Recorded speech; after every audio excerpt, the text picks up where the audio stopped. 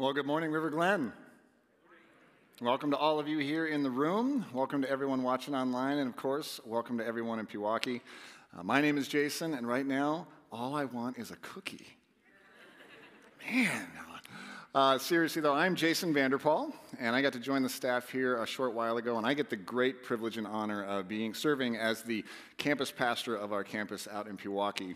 Give you a little bit of background on me. I spent the better part of 15 years doing the corporate thing out on the West Coast before God called me into ministry in 2011. I got a chance to serve at a big church out in California for 3 years and saw some incredible things. I grew a ton and just got to witness God do amazing things in people's lives. And then my wife and I had a bunch of conversations, and we made a big decision, and that was to pack up our family and move back home to the Midwest so we can raise our kids in this part of the country. Got a picture of my crew, so you know who I'm talking about. This is my wife, Valerie, my son, David, and my daughter, Madison. This is from a trip we took down to Nashville earlier this year. And the big reason that drove us back to the Midwest was I had accepted an opportunity to serve as the executive pastor at the Ridge Community Church over in Greenfield. Now, if you've been a part of River Glen for a while, then the name The Ridge should sound a little familiar to you because River Glen actually planted the Ridge back in 2006.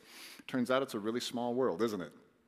Well, I got to serve at the Ridge for a little over 6.5 years, and again, had an incredible season. Got to watch God do amazing things in people's lives and really enjoyed ourselves. And then earlier this year, as that season kind of came to a close, I like to say that God made us an offer that we couldn't refuse. And we joined the incredible team here at River Glen and are privileged and honored to be able to stand alongside all of you in our mission here to make more and better followers of Jesus. And we couldn't be happier about it. I just want to say thank you for welcoming us as well as you have. We are just grateful to be here. And if you would allow me, please, just a little sales pitch. If you happen to live out near the Pewaukee area, or if any of you have not had a chance to experience a service at our Pewaukee campus, then consider this your personal invitation. We've got an incredible team down there and just a beautiful campus, and it would be our privilege and honor to serve you and your family one weekend. So I hope to see you there at some point. Well, as Sue said, we are in week number 5 of our series, Real Prayer for Real People. And we've been unpacking this powerful little prayer that Jesus taught his disciples, often called the Lord's Prayer. Now, what I find fascinating about this whole thing that we've been talking about is this. For the disciples, prayer wasn't a new thing for them. Right? They'd heard prayer before. They'd seen people pray before. I'm pretty sure they had prayed before. But there was something about the way Jesus prayed that just intrigued them. And it made them ask, Lord, will you teach us to pray like you pray? Because it was so different. I like to think it's because these guys grew up listening to religious people pray religious prayers. And this, for them, may have been the first time they ever got to hear a real person pray a real prayer. I think for them, part of what made Jesus' prayers so different is they were simple, right? They were clear, easy to understand. Certainly they were inspiring, right? We know that. But I think most of all for them, the way Jesus prayed was powerful. Maybe that was something they hadn't experienced before. The end result of all this, we see in the text, is that the way Jesus prayed made these guys want to pray. And I think that was the point of the whole thing, right? Certainly it's our goal with this series, is that this powerful little prayer, 66 words, would inspire all of us to pray every single day, and that this prayer would make a difference in our lives as well. And so if you've missed any of the past few weeks or any of the different lines that we've unpacked, I encourage you, go online, catch up on the messages there, or if you haven't yet, be sure and subscribe to our YouTube channel. We've got every message we do on there, a bunch of other great content for you and your family that would serve you well. So be sure and check that out. But let's start today as we've started every week in this series, and let's say this powerful prayer together. And for all of you in Pewaukee, I want to hear it extra, extra loud, okay? Here we go on the count of 3. 1, 2, 3. Our Father in heaven, hallowed be your name. Your kingdom come, your will be done, on earth as it is in heaven. Give us today our daily bread, and forgive us our debts, as we have also forgiven our debtors. And lead us not into temptation, but deliver us from the evil one. For yours is the kingdom and the power and the glory forever. And we all said, Amen. Well, for me, the Lord's Prayer always reminds me of going to AA meetings. And I'll explain that a little bit. When I grew up, my mom was a single mom, and she was a recovering alcoholic. And so we went to a lot of AA meetings as I was a kid. Only AA meetings back then aren't like they are today. Back then, you could still smoke in the room. And so I'd be hiding out under the cloud of smoke overhead in a corner with a bucket of Legos and just kind of keep to myself as the meeting was going on. And then at the end of the night, as they do today, everyone would stand up, they'd get in a circle, they'd hold hands, and they would recite the Lord's Prayer as a way to close out the meeting. I was probably the only kindergartner in my school who knew every word of the Lord's Prayer by heart. But what I think is interesting about this experience is the context of the meeting itself. You see, a recovery meeting really is just a front row seat into the brokenness in people's lives. If you've never been to a recovery meeting, the context or the crux of the meeting is really simply this.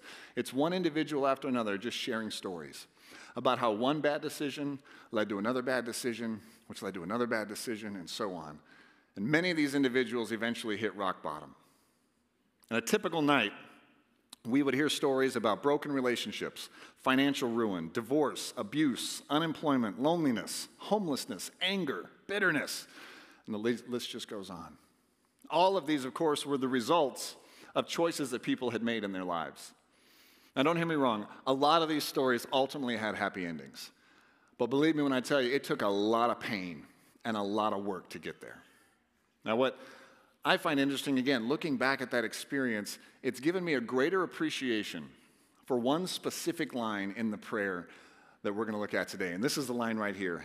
Lead us not into temptation, but deliver us from the evil one. So I got to ask you, why would Jesus tell us to pray this? Why would he include this line in the Lord's Prayer? Because the other lines we've looked at, I mean, so far in this series, to be honest with you, a lot of the other lines are just, I don't know, happier. They're just more positive. They're more encouraging, right? We did prayers like on adoration. We had another prayer on petition. One guy a couple weeks ago had a bag of tortilla chips up here. I mean, so far, some of the other lines in this prayer have been kind of fun. This feels really dark to me. This comes across more like a prayer of protection, which again begs the question, why do we need a prayer of protection in the Lord's Prayer? And I think we'd all know the answer. Certainly every parent in this room knows the answer to this. I think anyone who's ever been in recovery knows the answer to this. Certainly the kids in that video know the answer to this. And it's because of this, because life is full of choices. We all know this. Life is full of choices. And there are really only two categories of choices. There are good choices, or we would say wise choices. And the result of good and wise choices is what? Well, it's good consequences, right? But there's another category. There are bad choices or unwise choices. And the problem with a bad choice is that the consequence of a bad choice isn't just bad consequences, it's almost always and inevitably pain. Pain for the individual and pain for all the people around that individual. And so this is the reason why Jesus included this critical line in the prayers to remind us, to teach us, to challenge us to not cause pain. Not cause pain for ourselves or for anybody else. You know, it's no accident that just last week we talked about confession. The line right before this line in the prayer is all about confession. So then the big idea about this line is simply this, to keep us, to put us in a position to do whatever we got to do to not have anything to confess. So we don't have anything to confess to anyone about how we've made bad decisions and how we've messed up our lives. Right? This is why we are taught to pray a prayer of protection every single day. So what do we know about this thing called temptation? Kind of a big word, right? Temptation. They say to be human is to be tempted. Right? If life is full of choices, then every bad choice we could make is always preceded by a little space, a little moment we call temptation. To be human is to be tempted. It's part of the human experience. It's really everywhere you look. There's even a perfume out there called Secret Temptation. There's a reality TV show out there called Temptation Island. Right? If we're all honest, any advertisement, clickbait, billboard, or commercial we see is really just another form of temptation, trying to get us to do something, buy something, go somewhere, right? It's everywhere that we look. So here's three things that we need to know about temptation as we dive into this today. The first thing, probably the most important, is this, that temptation does not come from God. We can't say that because it's not true. Temptation doesn't come from God. James, the brother of Jesus, cleared all this up for us. James chapter 1, verse 13, he says this, when tempted, no one should say, God is tempting me. For God cannot be tempted by evil, nor does he tempt anyone. So if that settles that, then it begs the question, well, then where do our temptations come from? Well, all throughout the Gospels, Jesus talked about the fact that we have an enemy. And our enemy comes like a thief in the night to steal and kill and destroy. That is where our temptations come from. Second thing we need to know about temptation is this, that Jesus was tempted, and so will we. You can bet on it. Right? In the Gospel of Luke, as he explains the story of Jesus, he talks about just after Jesus was baptized, he went out to the desert to spend some time alone in the wilderness to be with God. Right? The verse goes like this, Jesus, full of the Holy Spirit, left the Jordan where he was baptized and was led by the Spirit into the wilderness where for 40 days he was tempted by the devil. Now the text goes on to explain that while he was out there, Jesus was tempted with three things. The first thing he was tempted with was food, which is important because maybe you don't know this detail. For those 40 days, he fasted that entire time. Now, I've been hangry before. I have never been that hangry. All right, 40 days without food. So first thing he was tempted with was food. Second thing was fame and glory. And the third thing he was tempted with was power. Now, the scripture goes on to tell us that Jesus overcame these temptations. Obviously went on to have an incredible ministry. But the fact remains that if Jesus was tempted on his mission, we can be certain we're going to be tempted on our mission as well. Which brings us to the third thing that we need to know about temptation, and that is this. The goal of temptation is to poison your purpose. Do you remember the movie Twister? I'm dating myself here, I know, right? This movie Twister, right? There's this great scene in this movie where the two main characters are in this pickup truck and they're kind of trying to drive down this road while this giant storm's behind them. And all this stuff is kind of flying throughout the air and she's in the passenger seat and he's driving and she yells, left! And he turns left because like this giant tire came rolling by and she says, right! And he turns right because like part of a house rolls by and at one point like a cow flies by the window or something. That's a great metaphor for what it is that we're talking about. Because the temptations we face are really like the junk in the road that try to keep us from where we're going. This is why the devil tried so hard to poison Jesus. Because he knew the mission that Jesus was on. And he tried everything he could to get in the way of that. And you say, well, I'm not Jesus. And you're right, you're not, and neither am I. But that doesn't mean that we don't have a mission. And that doesn't mean that we don't have a purpose and a plan for our lives. The truth is, every single one of us in here, and everyone watching online, and everyone in Pewaukee, we were born on purpose for a purpose. And the temptations we face put our purposes at risk. I got kind of a fun example of this. A few months ago, in our house, we made the big decision to buy Disney Plus. Have any of you gotten that yet? Yeah, it's fun. It's been great just diving into all the content they have, but for us, it's been really fun just catching up on all the old classics and sitting there watching some of the classics with our kids. One of my favorites, though, is this one. Remember Pinocchio? Oh, yeah, what a good movie. So rich, right? Pinocchio is about a master craftsman with a father's heart, and all he wants is a little boy to love. So he makes one. He makes a puppet out of wood and string, and a fairy comes down and blesses the puppet, and poof, he comes to life. And the puppet looks at the little boy, Pinocchio, and he says, now I'm going to give you a mission. If you can lead a life that is brave and truthful and unselfish, then I will come back and I will make you a real boy. And now all of a sudden, we have the plot to the movie, right? But it doesn't end there. To help him on his journey, right? To give him some companionship and some support, she grants him, remember this guy? Remember Jiminy Cricket? Don't we all need a Jiminy Cricket in our lives? Right? The fairy gives him Jiminy Cricket to be his conscience for the mission. And there's this great scene, I don't know if you remember this, but there's this great scene in the movie when Jiminy Cricket is actually giving Pinocchio some advice. And he explains to him, he warns him about this thing called temptation.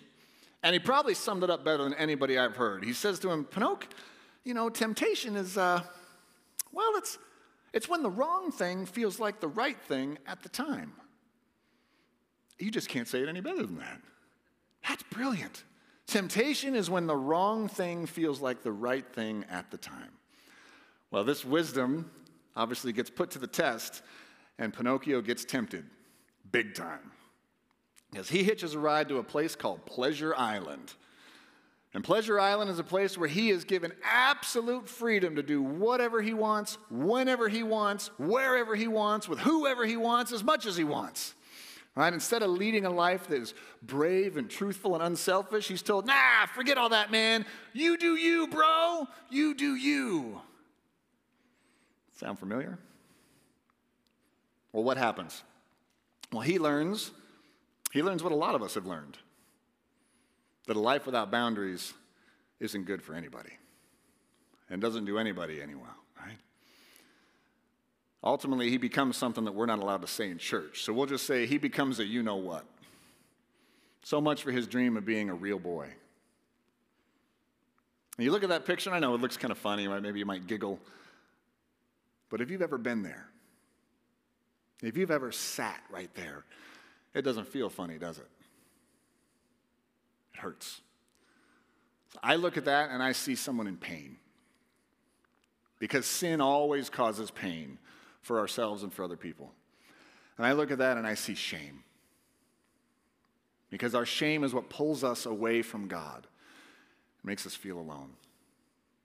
Well, the book of Hebrews is actually a great place to turn as we talk about facing the temptations in our lives. If you've been around the church world for any length of time, you're probably familiar with the book of Hebrews. Probably chapter 11 is what you've heard of before. It's probably the most famous chapter in this book. Chapter 11 is kind of like they call it the Hall of Faith. It's like the Hall of Fame of the Christian faith. All the rock stars of the Christian faith from antiquity are listed here. I mean, the superstars, right? Guys like Moses and Abraham, women like Rahab. I mean, really, this list could kind of serve as like the founders club of our faith. Truly, if it wasn't for these individuals and their contribution to our faith, none of us are here right now, right? It's a big deal. Now, what's exciting is that the very next chapter, chapter 12, opens up with a verse that really is our invitation to join that group. We actually get invited to join the rock stars of the faith. Here's the verse right here. Hebrews chapter 12, verse 1 starts with this word here, therefore. Quick little Bible tip for you. Anytime you're reading the Bible and you see the word therefore, it means pay attention. Pay attention because this is really, really important. Therefore, since we, all of us, since we are surrounded by such a great cloud of witnesses, that's that list of the rock stars of the faith, right? Literally means like they're in heaven looking down at us, cheering us on, saying, go, stay in the fight, you can do this. Since we are surrounded by such a great cloud of witnesses, let us throw off everything that hinders and the sin that so easily entangles, and let us run with perseverance the race marked out before us. Now, this verse is so rich. We could spend a lot of time unpacking it, but we're only going to unpack two words today, and we're going to start with this word right here, entangles. That's kind of my favorite word in this whole passage. If you go back to the original Greek language that the New Testament is written in, and you look up that word, it only appears in the Bible one time, right here. And the definition kind of means things like holding you back or weighing you down. So to kind of help you understand what this word means, think of it like this. Let's say you decided to sign up for and race and win the Lakefront Marathon this fall. But in order to do it, you had to lose 100 pounds before race day. That's what this means. It means get rid of the stuff that's weighing you down and holding you back. We got to get rid of it. Because if we don't get rid of it, eventually we're going to get stuck. Have you ever been stuck before? You ever felt just stuck? I have. Back in 2001, I went out for a night of drinking with my friends. We had scored backstage passes to see a band play at the House of Blues in downtown Hollywood. And we rolled up, got to our table, and we started drinking, and we drank all night. When the band finally finished, we slammed our cups down, we all got in my brand new pickup truck, and I drove us home. Well, I tried to drive us home. Thankfully, not long after we left the club, I was pulled over and arrested, and I went to jail. I'd never been in jail before. Turns out it's not a joke. They really do lock you up. It's the real thing. You can't just say, oh, time out. Just kidding. It's the real deal. They slammed that door shut, and I was stuck in there. And I knew it too. Even in my drunken state, I knew I was stuck. And I knew I didn't want to be there. I knew I wanted out. I didn't want any part of this life. And I felt the shame, right? This, unfortunately for me, this would be one of a few times that I would hit bottom. But sitting there on the bench in the jail cell, I felt all the shame. And the irony that came with the fact that I was a kid, I grew up going to AA meetings. I'd heard all these stories. I knew better than this. And now all of a sudden, I was one of those stories. I had become one of those stories that I heard about. And now all of a sudden, I was going to need to go to AA meetings. Well, that night was almost 20 years ago. And by God's grace and by the gift of 12-step recovery, hopefully this November, I will celebrate 20 years of sobriety. Oh, thank you.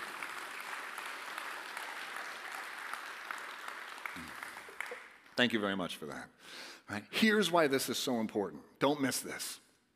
Because I really do believe that God has a purpose and a plan for my life. And who knows where I would be if I hadn't quit drinking. Right? Maybe in jail, maybe dead, who knows? I know for certain I would have caused a lot more pain to myself and to the people around me. And I know for certain I would have missed out on so much. So many great things in this life. I know that no doubt I wouldn't be here, standing here talking to all of you, right? I believe in the core of my being that God has a plan and a purpose for my life, and I believe He has a plan and a purpose for your life, which is the main meaning of the word we're going to look at next, this word down here, race. As you saw earlier, I've got a little boy. He's going to turn 9 this fall, and having a little boy is so much fun. Because he turns almost everything into a race or a competition. We could just be going down to get the mail. He'll look at me, hey, Dad, want to race? Yes, son, absolutely. So let me ask you, what's the difference between a race and just going for a walk? You see, in a race, something is on the line, isn't it? Right? Something is always on the line. Could be a prize, it could be a trophy. It could just be bragging rights, right? But something is always on the line, and the more valuable that's on the line, whatever that thing is, the more exciting the race, right? Did you know that you and I are in a race right now?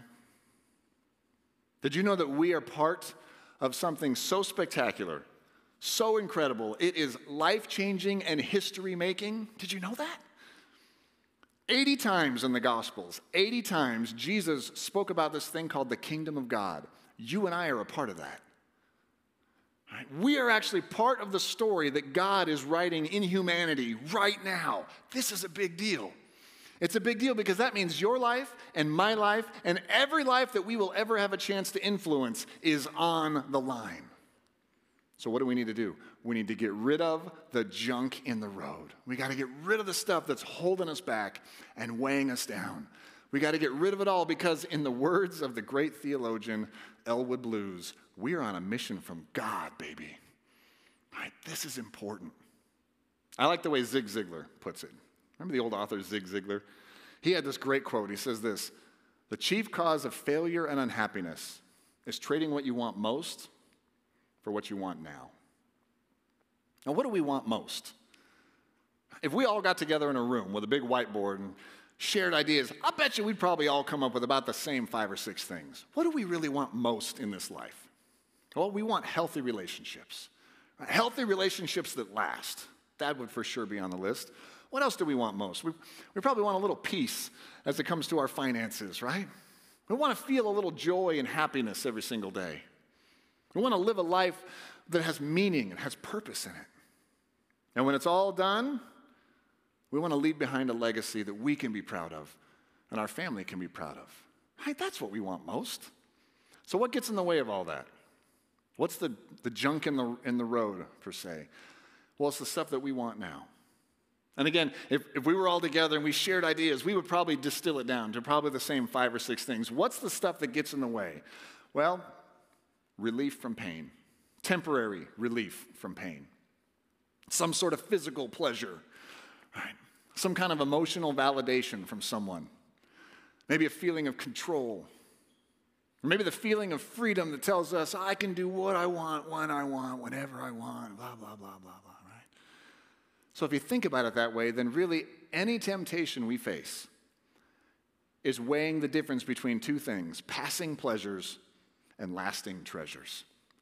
This is ultimately what Moses had to deal with.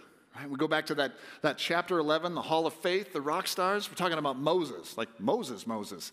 There's a great line in chapter 11 where it says this: Moses, he chose to be mistreated along with the people of God rather than to enjoy the fleeting pleasures of sin. It's right there. This is ultimately what Jesus had to deal with. Think about that. 40 days he's in the desert. 40 days without food. He's starving. He's weak.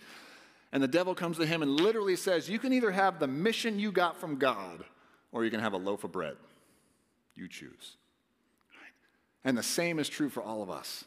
Any temptation we face is the difference between a passing pleasure and a lasting treasure, and we have to decide. Are we going to put our lasting treasures at risk for passing pleasures? So in the time that we have left, I want to share with you just a couple of keys, a couple of steps to getting the edge over temptation in our lives. We're going to call them the ABCs of overcoming temptation. And the first step is simply this: to just simply acknowledge. Just acknowledge, hey, there's an area that's tough for me. There's some junk in the road in my life that's tough. You got to call it out. You got to say what it is. And you say, well, I don't know if I really have anything. Well, everybody's got something. Even Superman had kryptonite. We've all got an area that we're vulnerable. So what is it? What is it for you? What's that thing or things that gets in your way, that's holding you back and weighing you down? The sooner you say it out loud, the sooner you begin to have power over it in your life. So what is it? Maybe for you it's shopping. All right, I got 3 words for you. Amazon. Or if you're more sophisticated, Target. Right? I'm no different. I'm just as guilty. Right? Maybe for you it's food or some kind of eating thing. Maybe for you it's sex or pornography. Maybe for you it's gambling or gaming or Netflix, right? Maybe for you it's none of those things. Maybe for you it's anger or pride or bitterness, selfishness, unforgiveness, right? The list just keeps going. The point is, we've all got something. And so the first step in this is just to simply acknowledge, what is that thing or things that tends to hold you back? Because the sooner you, again, call it out, the sooner you begin to have power over it. Second step in this process is simply this: set a boundary. Set a boundary between you and whatever that thing is. All right, think of a boundary like a guardrail. A guardrail's job is to keep your car at a reasonable distance from driving off a cliff or driving into oncoming traffic. So then a great boundary is no difference. A great boundary keeps you at a reasonable distance from danger. Keeps you at a reasonable distance from that thing that causes you to stumble. So think about it. What's a good boundary to put in place? I'll give you some examples from our life, one of which you already know about. Right? For me, sobriety is a boundary. That's a decision I had to make. Sobriety is a boundary because it's better for me, it's better for my family, it's better for all of us if I'm sober. Trust me, right? So sobriety is a boundary for me. Another boundary in our house is we have just made the decision we're not going to carry credit card debt in our budget. It's just not something we're going to do. Several years ago, we signed up for, my wife and I, the Dave Ramsey, the Financial Peace course. And we didn't sign up because Dave Ramsey's so funny and so great, although he is. We signed up because I shipwrecked our finances and racked up a ton of stupid debt. And so we had to get it under control. So we took the class and we did the steps and we paid it all off. And now we live on a budget, and our budget doesn't include credit card debt. Again, that's just a boundary for us. Another boundary in our house is my wife and I share all of our passwords. Right? She has full access to my laptop, my phone, my email, all my social media accounts. I have full access to all of hers. We just like to keep everything out in the open. For us, that's just better that way. Now listen, I'm not telling you got to put these boundaries in place in your life. I'm just saying you got to decide what's a good, healthy boundary that's going to serve you and your family well and keep you at a reasonable distance from whatever it is that might trip you up. The third step in this is just to simply communicate it out loud to somebody else. Say it out loud to somebody else what that thing is and what boundary you put in place.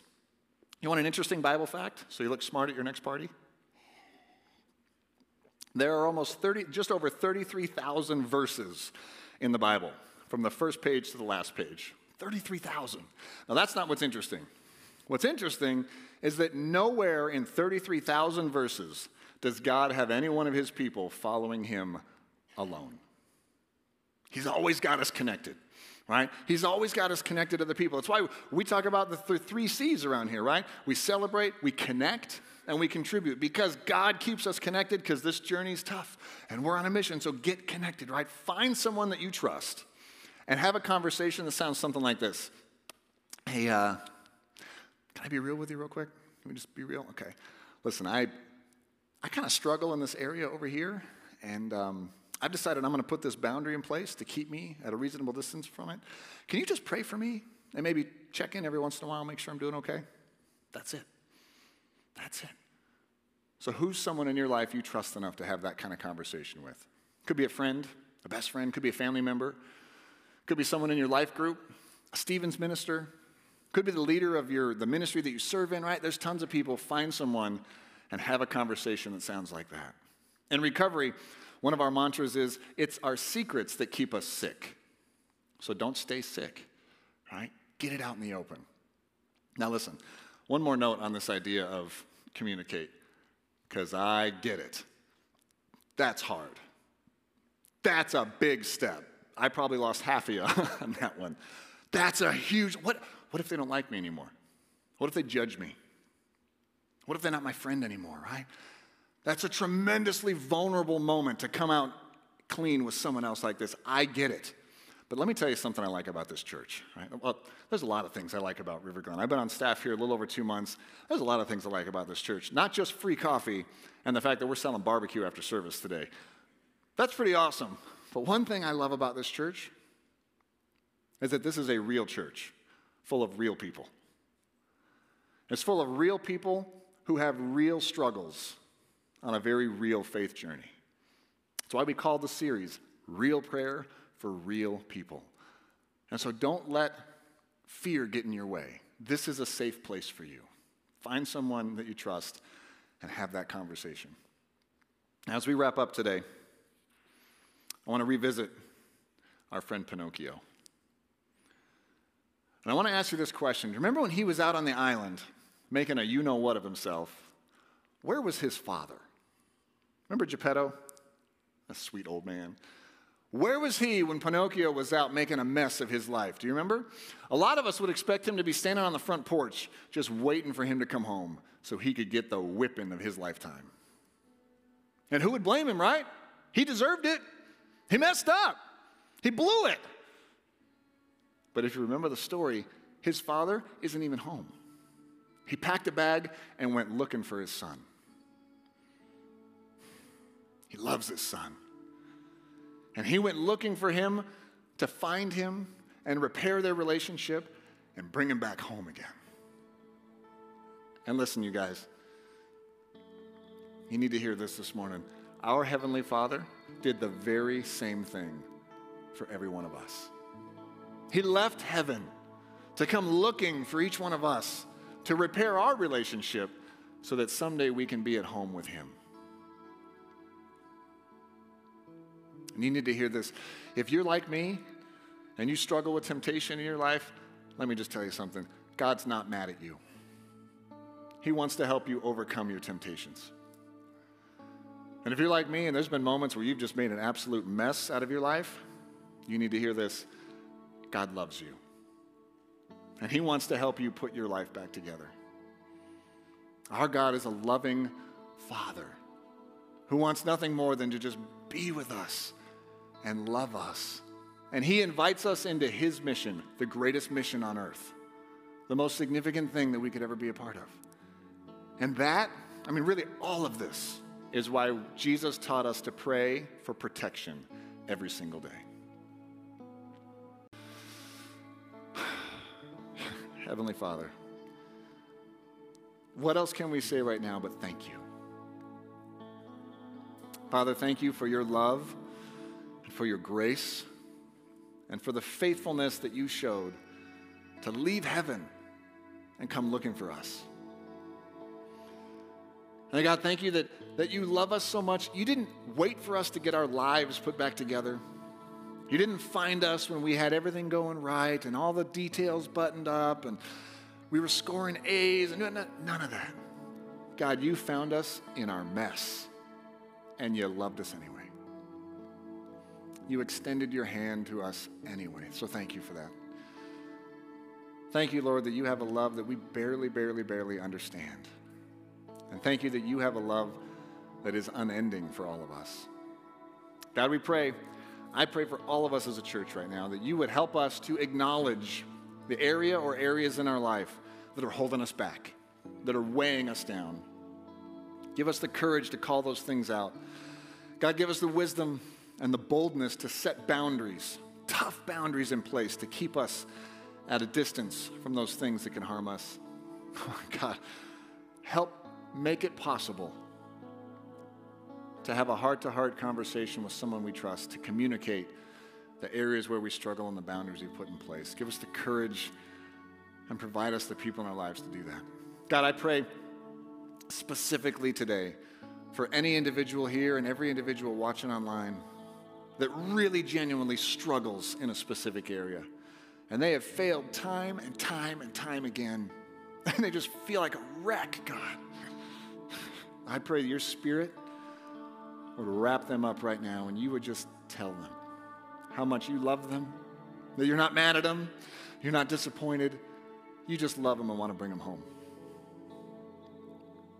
God, I pray, I just say thank you that you invite us into the greatest mission on earth, to be a part of your story and all of your children that you want to bring home. Thank you that you allow us to be a part of that. I pray, Lord, that we would be faithful to that and we would ultimately bring you glory. It's in Jesus' name we pray. Amen.